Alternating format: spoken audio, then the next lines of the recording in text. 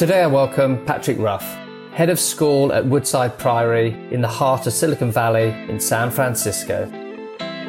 In this episode, I discuss Benedictine values, future school thinking, celebrating failure, and the importance of mindfulness. When you first took the reins at Woodside Priory last summer, a pandemic was raging. America's streets were filled with protesters demanding racial justice. A presidential race was unfolding in a tense political drama. There were even killer hornets in the news. That's quite a first year. How did you ground yourself amid all those stresses and demands? That's true. It's funny you say some of those things. I forget some of those things, the hornets in particular. Starting out, part of the reason why Woodside Priory was attractive to me was our core values, the grounding values that really helped animate all that we do. So I really tried to be, faithful to those. That's sort of spirituality and hospitality and individuality and integrity and community.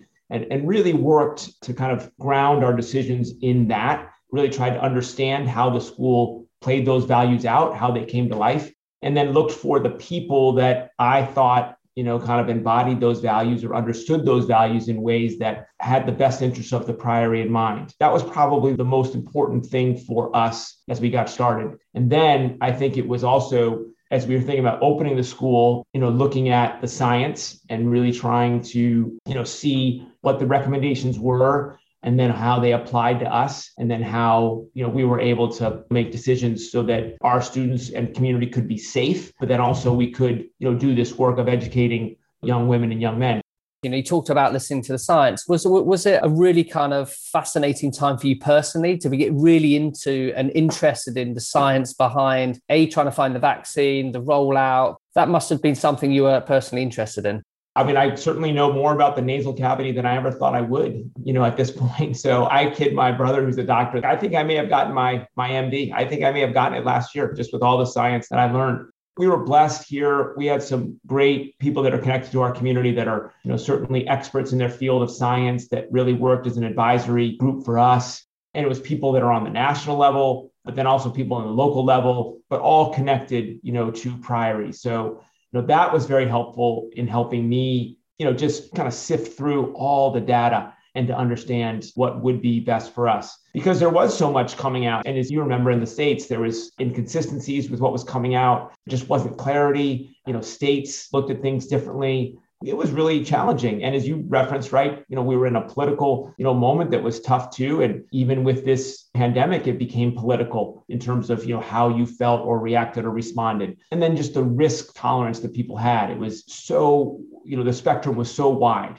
And so really trying to kind of navigate, all of that was difficult. So we really tried to be, kind of out front. I got some great advice as I started. The importance of, kind of regular and constant communication, even if we didn't have all the answers. We wrote, a lot, and then also webinars or Zoom meetings, just willing to meet anyone, anywhere. I see online that the Priory students performed a play called Alone Together this last school year. That is the perfect metaphor for the past year plus. How did you personally manage to stay connected with what was a new school community for you and your own personal community of friends and loved ones? It was a great play, and our performing arts crew is fantastic. And that was one that was really these reflections done by them, about the pandemic and how it impacted them. Super creative and thoughtful and timely. I came into school every day. I felt that was important to be here. There weren't many people here just because the way California was, we were in some pretty clear lockdowns. Obviously, when it was, hey, you cannot leave your house, I didn't come in then. But other than that, I came in. That was important. I wanted to get to know our campus. It's a big and beautiful campus, 50 acres. So I really wanted to kind of get a sense of that. So that was important. And that helped me connect, to this place. I know when I would do our Zoom calls, I would try and do them from here, as much as possible so that people could see this place, sometimes different parts of our campus so they could see this place. It helped me stay connected to that. And I really just, worked to meet anyone, anywhere, anytime, right? So sometimes it was for a walk, lots of Zoom calls, phone calls, just really willing to engage. Again, we have such a beautiful outdoor space here. We could have people on campus if they were comfortable. So I really tried to make myself available and ready to meet anyone, anywhere. And then, with my own close-knit family and great group of friends from Georgetown in particular, we have this monthly Zoom call, which has been great. we just get right back to sophomore year, when you're with these guys. So that's been really helpful. And it's been nice. We didn't really talk as much, a lot of texting here and there, but, it's nice to see these guys once a month. So that's been a real gift, from the pandemic.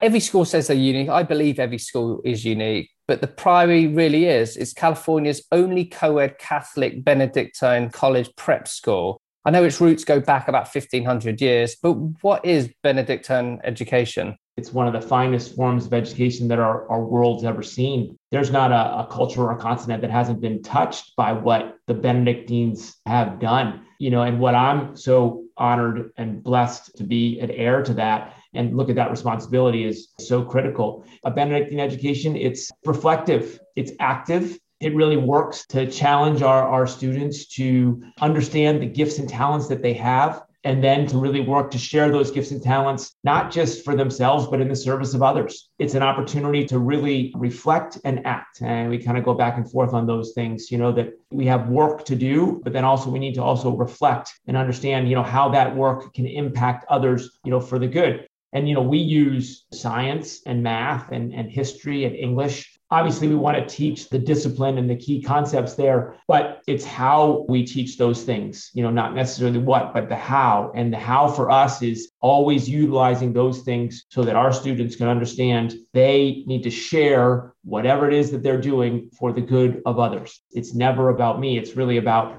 serving other people. I think in Benedictine education, it's about humility. It's about understanding that I am part of something bigger and that serving really is probably the most important call that we have. And it's about excellence and high standards, recognizing that, we're called to be our best. That's not necessarily being the best, but being our best and really finding the ways that I can grow into that. And we do that by an amazing group of faculty and staff who care not just about what they do, but care deeply about the students. Yeah, we want them to be, great mathematicians and great, scientists, but more importantly, I need them to love and know the students that they have, because when a student is loved and known, then the whole world opens up, for them. With such heritage, there's always a tough blend to have between ancient traditions and bringing it so it's still relevant and fit for purpose today. Do you struggle with translating the traditions and the history into what's relevant today? Or are those values and the traditions that exist within the Benedictine education, are they still easy to translate into what the world needs today? I think, Benedictine education, I think if I was boiling it down, it's about authenticity, it's about humility, it's about excellence. I think within that, there's that restlessness, that adaptability, flexibility that has served our world for 15 centuries, right? And we want to put that into our students, in their hearts and their minds, in their souls. And I think it's that notion of kind of humble excellence that really is applicable still today. And, we think about it in terms of the gifts that we want to give them, whether it's, how they make connections to the real world, how they collaborate with others, how they solve the problems that we can't even imagine that will be present in the next 5 or 10 years, using design thinking principles, really understanding what accountability is, how to critically think, how to find solutions that may not be obvious, right? Doing experiments that we don't necessarily know the answers to. Connecting with mentors, obviously they're teachers, but also mentors that, may be beyond the campus, out in the real world, so that we can expand, perspective. That's what the Benedictines have been doing literally for 1,500 years. And I think those things are still almost more relevant today, kind of as we look at, the world that we're inheriting. It's global. You can go anywhere in this world within one day. I can get to any place in this world in one day. So we really are interconnected. You have monks on campus. What role do they play in the students' educational and spiritual journey? Yeah, they're fantastic. We're blessed. We were founded by 7 monks, 60 years ago. And, we're so blessed to have 3 monks here today. And they are the heart and soul of our community. They are remarkably active, whether it's teaching, helping out with our retreats and service, working. They say mass for us, obviously, every day, lead us in prayer. They're advisors and mentors. They take this one monk, he's a master woodworker. He's literally built every, kind of pew that we have in our chapel. Their footprint, their heart is infused into our entire campus. So yeah, I spend a lot of time with the monks as well, kind of understanding our school community and getting advice and counsel from them. And they're very accessible to our students. What's amazing to me is how present they are, right? And then how easy they interact and engage with our students. I would think these men who have lived this more, isolated life, this more meditative life, might be difficult for a 15-year-old to see themselves really connecting, with this 80-year-old, very, very holy man. And I think it's their authenticity. I think it's their humility. And then just their genuine desire to be around, our students that really is attractive. And that's what connects, our students. And so for me, I love when our students, have that connection and that model, because it's truly remarkable. At the Priory, you focus on exploration of the soul, which is very spiritual in itself, to do with mindfulness, understanding you, the self, the being. It is almost like a real paradox and a real kind of juxtaposition to having, monks seeing what's going on, monks seeing the world the way it's changed, seeing 15-year-olds, as you say, what their daily lives encounter when it comes to digital and social. What do they make of it? As you say, they've lived a very isolated and a very straightforward kind of way. And now the way we live our lives and the way we also need to prepare our children to live their lives is extremely different from 5, 10, 20 years ago.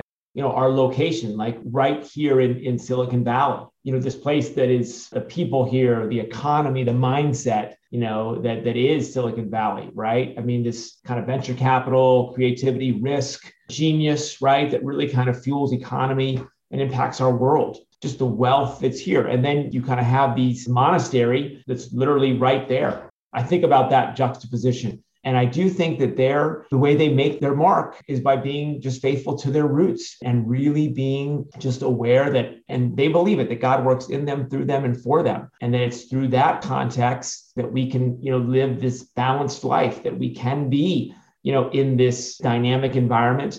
And we can be meditative and we can be thoughtful. And I think, balance, we talk a lot about that word here. Balance it is active. It's not simply a passive thing where we want to be static. It's active. And we constantly need to kind of be mindful of that. And I think these men are great models, for that they can be, kind of with these VCs and kind of making these amazing decisions to impact our campus. They pray 5 times a day, and they have these moments of prayer, which I think really grounds them and helps make sense of the things that sometimes are nonsensical. So in some levels, I love to give our students those gifts because, again, when they're 27 and 46 and 58, they're going to have moments that are nonsensical. And if they can have a reservoir of experience where, they understand about who they are and where they come from and what really grounds them or matters, they're going to be better and our world's going to be better. I completely agree with that. And it's about being human. And I think in this 24/7, 365, we're constantly looking for some stimulation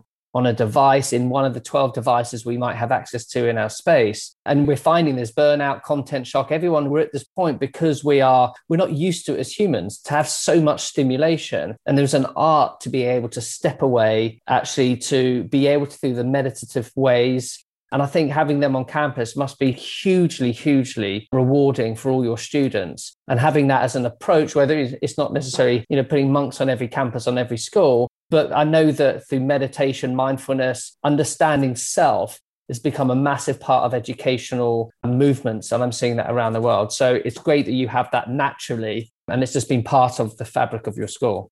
It's a great reminder, right? When we see them around, I mean, they wear their robes, their black robes, and we see them around. It's just a moment of, all right, yeah, that is what's important. And let's just remember, who we are and whose we are. And because it's so easy, as you said, to get caught up in what's next. How do I feed that desire, that hunger to breathe, and to take a moment. I think we're going to continue to see that, particularly as we come out of this pandemic, the needs that our schools are going to have.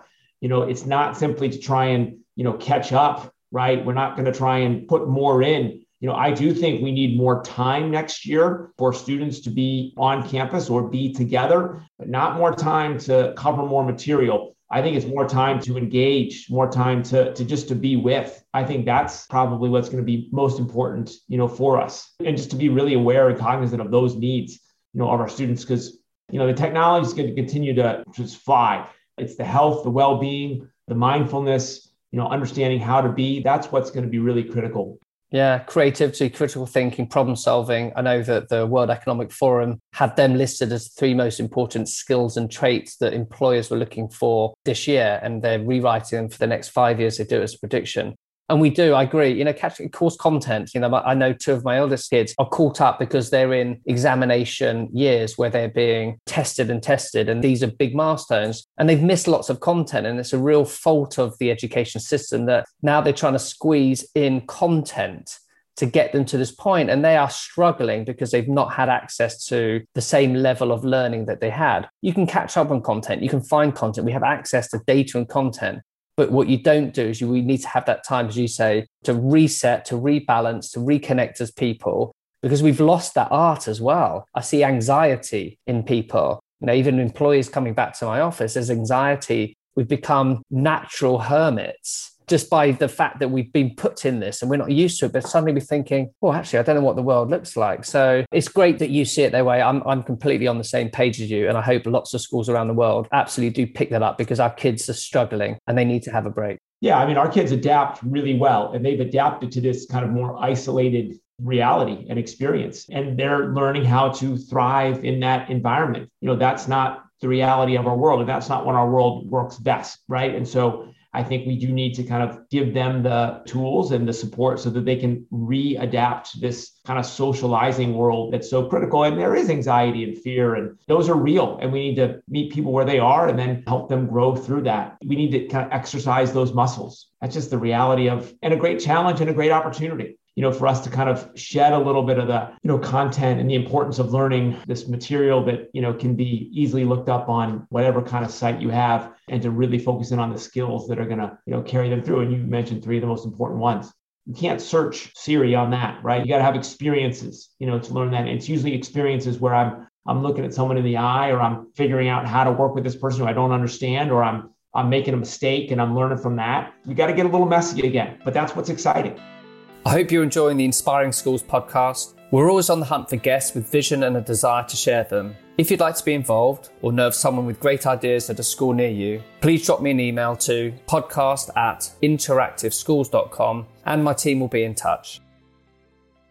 You're a student athlete. If sport can build values, what does that mean, and what sort of values? I think the co-curriculars, like sport being one, but certainly theater and music and orchestra, robotics or Model UN, clubs like that. I think those are the last classroom of the day. We learn how to value hard work. We learn how to set goals. We learn how to work with people that are different than us. We learn how to be a part of a team, how to lose or fail, right? And then hopefully we learn, from that and how to get a better result the next time. And I think those skills are so important, just in life. And the thing about those kinds of things, whether it's sports or the orchestra or the choir or the play, the student chooses that, right? Here in the States, you have to take English every year. So you don't choose that. Right now, I think we have great teachers and great courses which kids can choose, but they don't have a choice, right? But here they choose to go play basketball or soccer or football or tennis. So there's an interest there. So we can capitalize on that interest and really, help deepen those skills that I think are just so life-giving and critical for us as we go forward.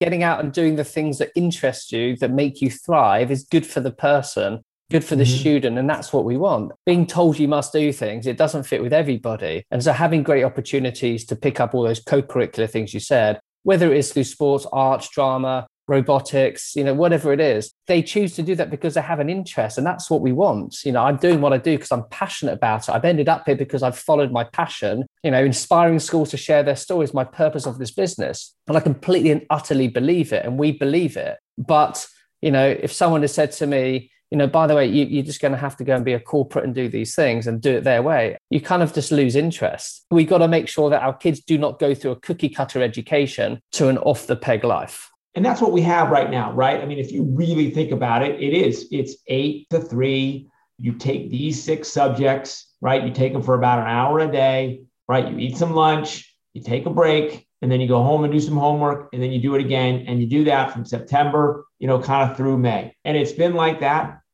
for the modern era. I hope, from this pandemic, right? Some of the things that I think about, time together is important, but how we use that time may be a little bit different. Consistency is important. I found that, our students, could be a hybrid this week. You might be in this week and off this week, and we're going to meet in the morning here, in the afternoon there, right? That consistency is really hard for a student kind of as they're forming kind of their own, mindset. And then I think more instructional time. And again, not to cram more in, but that more time together. Those things, we do need to be courageous in trying to make some shifts, so that we can really help our students grow. And if we're not courageous, then we're going to be the same as we are. And that would be tragic when we don't take the moments to be bold and be courageous. And school's a safe environment to take risks and fail. Again, it's almost this opposite where we send kids to school to succeed, and it's about passing and success, and we measure them, and then schools themselves are measured in their own league tables and hierarchy. And it bewilders me because, we're never going to get kids to take risks, to be courageous, because, you look at everyone in Silicon Valley that surrounds you, that's what they've all gone and done. And they've all just taken a chance, and they haven't stuck at going to college and stayed in college. That's the funny story when you think about Silicon Valley, is that most haven't even finished college. They've got to these great places and then gone, hey, got a great idea. And that's the thing, they've been excited and do it. So do you teach anything about failure? Do you get kids to talk about failure and to celebrate how they then challenge themselves to pick themselves up and move on? Pre-pandemic, we had this Fail Forward Friday. And the theory was, teacher, you try something on Friday, that's a risk. It may not be successful. And probably, parts of it aren't going to be successful because you're being bold, you're dreaming big. And the mindset was, listen, we want to demonstrate, model for our students about we're willing to take risks. We're willing to kind of put ourselves out there and fail. I think the key, and this is where I think we short sell it, it's the failure is one thing, but then it's the reflection and then the action that comes from that reflection or that experience. We have that experience of failing, but then we need to reflect on it. And then hopefully that leads to more action, right? And that's the part that we talk, you failed. Okay, what's next? As opposed to, you failed, you're done, it's over. The F is on your transcript. It should be, no. So now what? So that didn't work. So let's figure out what does work. And I think that's where we don't always, because we just know this one way. It's your cookie cutter. We just know the one way, right? There's a lot of ways to get there. We got to be comfortable and confident enough to say, all right, I'm going to help you get there.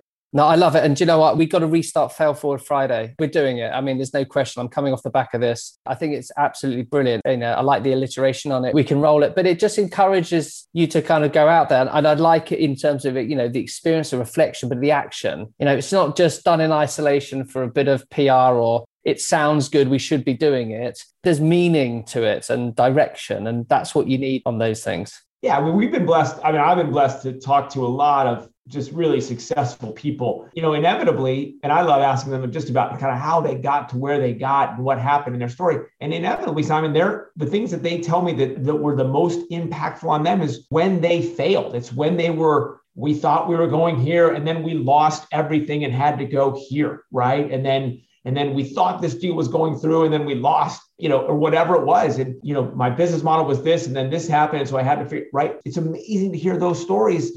The best thing is that that's not the end. Like it's not and then we lost it. And then we did this, right? And then we, through this experience, through this reflection, we decided to go here. And again, it takes some courage. And to your point, it takes confidence. I think if I could give any gift to our students, it would be that kind of self-confidence, self-esteem, not cockiness, right? But that self-confidence to know that I have gifts and that I'm good enough and that I can go out and do whatever it is that I want and can do. Right. And again, not that I'm going to make more money than anyone else, or I'm going to be the best at this or be the best at that. But I've got this confidence, this innate confidence that I'm going to be authentic to who I am. And that is a really good thing. But that's countercultural, Simon. That's hard. Yeah, and it's very difficult with the social generation because they don't get to see the authenticity. Authenticity, you have to scrape back loads of digital layers because peer groups, that self and belonging is much more difficult now in the way they see themselves within their peers. But if we set ourselves and said, no, authenticity is what we want, confidence, and that's all I want for my children. We get caught in this loop of they've got to be the best at. Because, we compare everything because it's so easy to compare because it's so present. It's ubiquitous, right? You get kind of caught up in the keeping up with the Joneses. You kind of go, well, it's expectations, it's a bragging right. My kids' SATs or these college offers, you just can't help yourself. You want to break away, but you go, okay, how am I going to do that? Because we're stuck in this system. If you could wave a magic wand and change maybe the way that you could deliver education your way without any of these blockers, what would you remove and what would you change? I would really work to ground it in experiences. I would really work to have our students spend less time in the classroom and more time hands-on doing, working in industry, internship model or the apprentice model. So they go and spend time with these people and then work on, I think this is probably the thing that I would love to do the most, work on real problems. In science, we do experiments that we know the answer to, right? We know when we put this liquid with this gas, and this, we know that there's going to be, and there's something about learning how to do those things. But wouldn't it be great to do experiments that we don't know the answer to, right? Like I don't know what this was going to be like, or let's figure out what's really germane to this area, right? For us, we've got the Pacific Ocean, desalination we're in a water shortage. So can we desalinate, the water? Wouldn't it be great to spend time on that, if that's your interest? Or gosh, cars and emissions and electronic vehicles are super popular here in California. So how do we know where charging stations need to be? And how do we find the places where it would be unbelievable to say, all right, group of 12 sophomores, you study charging vehicles, charging stations, you study land use and figure out where in the state we should have charging, stations and how many do we need? And yeah, it works cross-curricular, cross-discipline. You get to have a lot of everything, but you're solving something, you're understanding the reality of it all. There's also something really exciting that I follow. It's called Prize X, which is, have a look at that. I'll send you a link. And they're trying to solve massive problems. But what they don't do is they don't go after corporates and go, by the way, we got this massive problem. They literally throw it out there and they're looking for entrepreneurial people to come together. And, there's big prize money. It's like $100 million if you can solve, how to get rid of the plastic in the ocean. But what that does is that incubates innovators to be able to come together with the scientists, with the creatives, with the business thinkers. And they all come together and they go, okay, we're going to solve this. Like, there is a prize there, but the prize actually, I just want to show you that we can do this and we're not going to rely on big pharma, big tech, who kind of becoming a bit cumbersome and almost in a cartel where they control everything. And it's brilliant. And we've almost got to filter that bit down locally to have mini prizes, or these X prizes, they call them, to be able to go after it. So have a look. I will. Yeah, no, that's a good one. Yeah, I think so. The more we can get our students off campus, I think the better we're going to be. The learning has to expand beyond the walls of the classroom. It has to. So blessed here. I mean, we live, in an area where there is so much around us, but again, in a world where you can kind of be anywhere, anytime. So, and even connected, through technology too, but getting out, having those experiences, I think that's what's critical. The best leaders use their educational experiences to lead in transformative ways. What do you look for in inspiring leadership? And are there any inspiring leaders in education or outside of education that you kind of follow and you'd recommend to the listeners? Well, let's see. Yeah, I do. I think leadership at its core, right? That leadership really is about serving. I think it's about giving power away. People talk about, hey, you're the head of the school, you have all the power. Maybe. But I think my job is to really give the power away and give the authority to the people that, are closest to the action and support them in ways that they can, grow and develop. So I think leadership is really about service at the end of the day. I know I've used this word a couple of times. I do think humility is such a big part of it, and being humble. And it's humble enough to know where I fit and what I do, and that there are a lot of bright, hardworking people that can support the work. It should never be about one. It should be about a team, at least for me. And what you bring is energy and vision. As you look beyond, obviously, the last year plus, being thrown into this quagmire of global mess and everything, what lies ahead for you and the Priory? This last 45 minutes has been extraordinarily invigorating, energizing.